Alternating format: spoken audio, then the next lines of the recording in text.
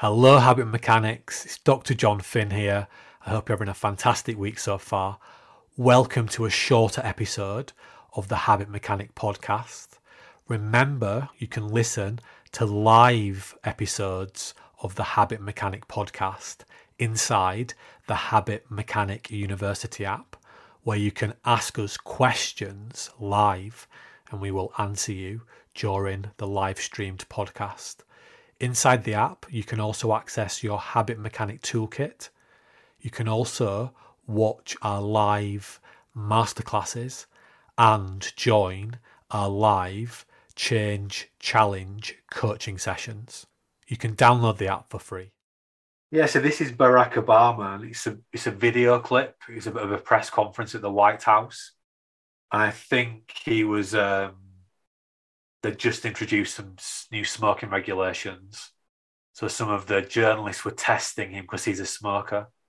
And obviously, if he's smoking and then telling others that they shouldn't, that was jarring some of the journalists. So I'm just looking at the Chapter 18 now. He was asked by a reporter, how many cigarettes do you smoke per day? Do you smoke in the presence of others? And he was talking about that he'd admitted that stopping smoking was a struggle. And he said, I've fallen off the wagon a few times. And occasionally, yes, I do smoke in front of others. But he said, I'd say I'm 95% cured, but there are times when I mess up, like folks who go to AA, Alcoholics Anonymous. Smoking is something you continually struggle with.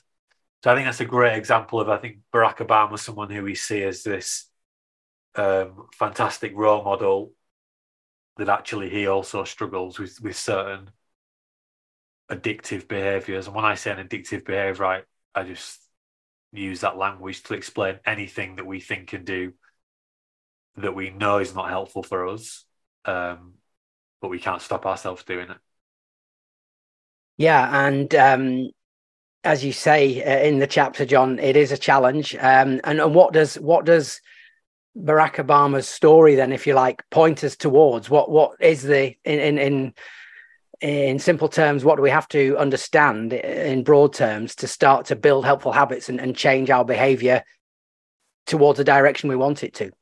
Yeah, what it shows us, unfortunately, is that traditional self-help training coaching doesn't work because it's based on two default but faulty ideas.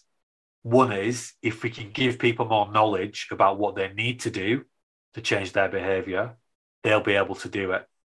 And then secondly, and typically we call that tips and tricks, or coaches call it, we'll give you some tips and tricks.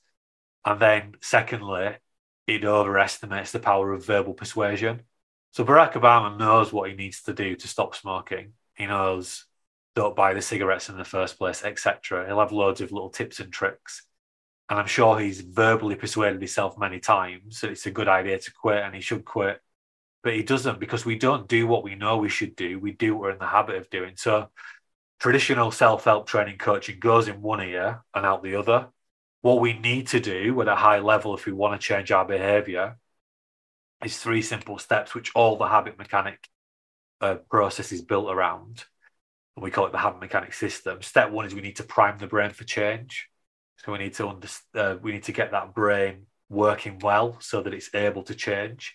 Then we need to lay down some new neurobiological connections. We might do that by building a habit building plan, the bones of which we're going to talk about later. And then number 3, we need to strengthen those connections so that the cobweb-like connections that we talk about in the brain become cable-like connections. And that's how we start to build automatic new behaviors. In other words, habits.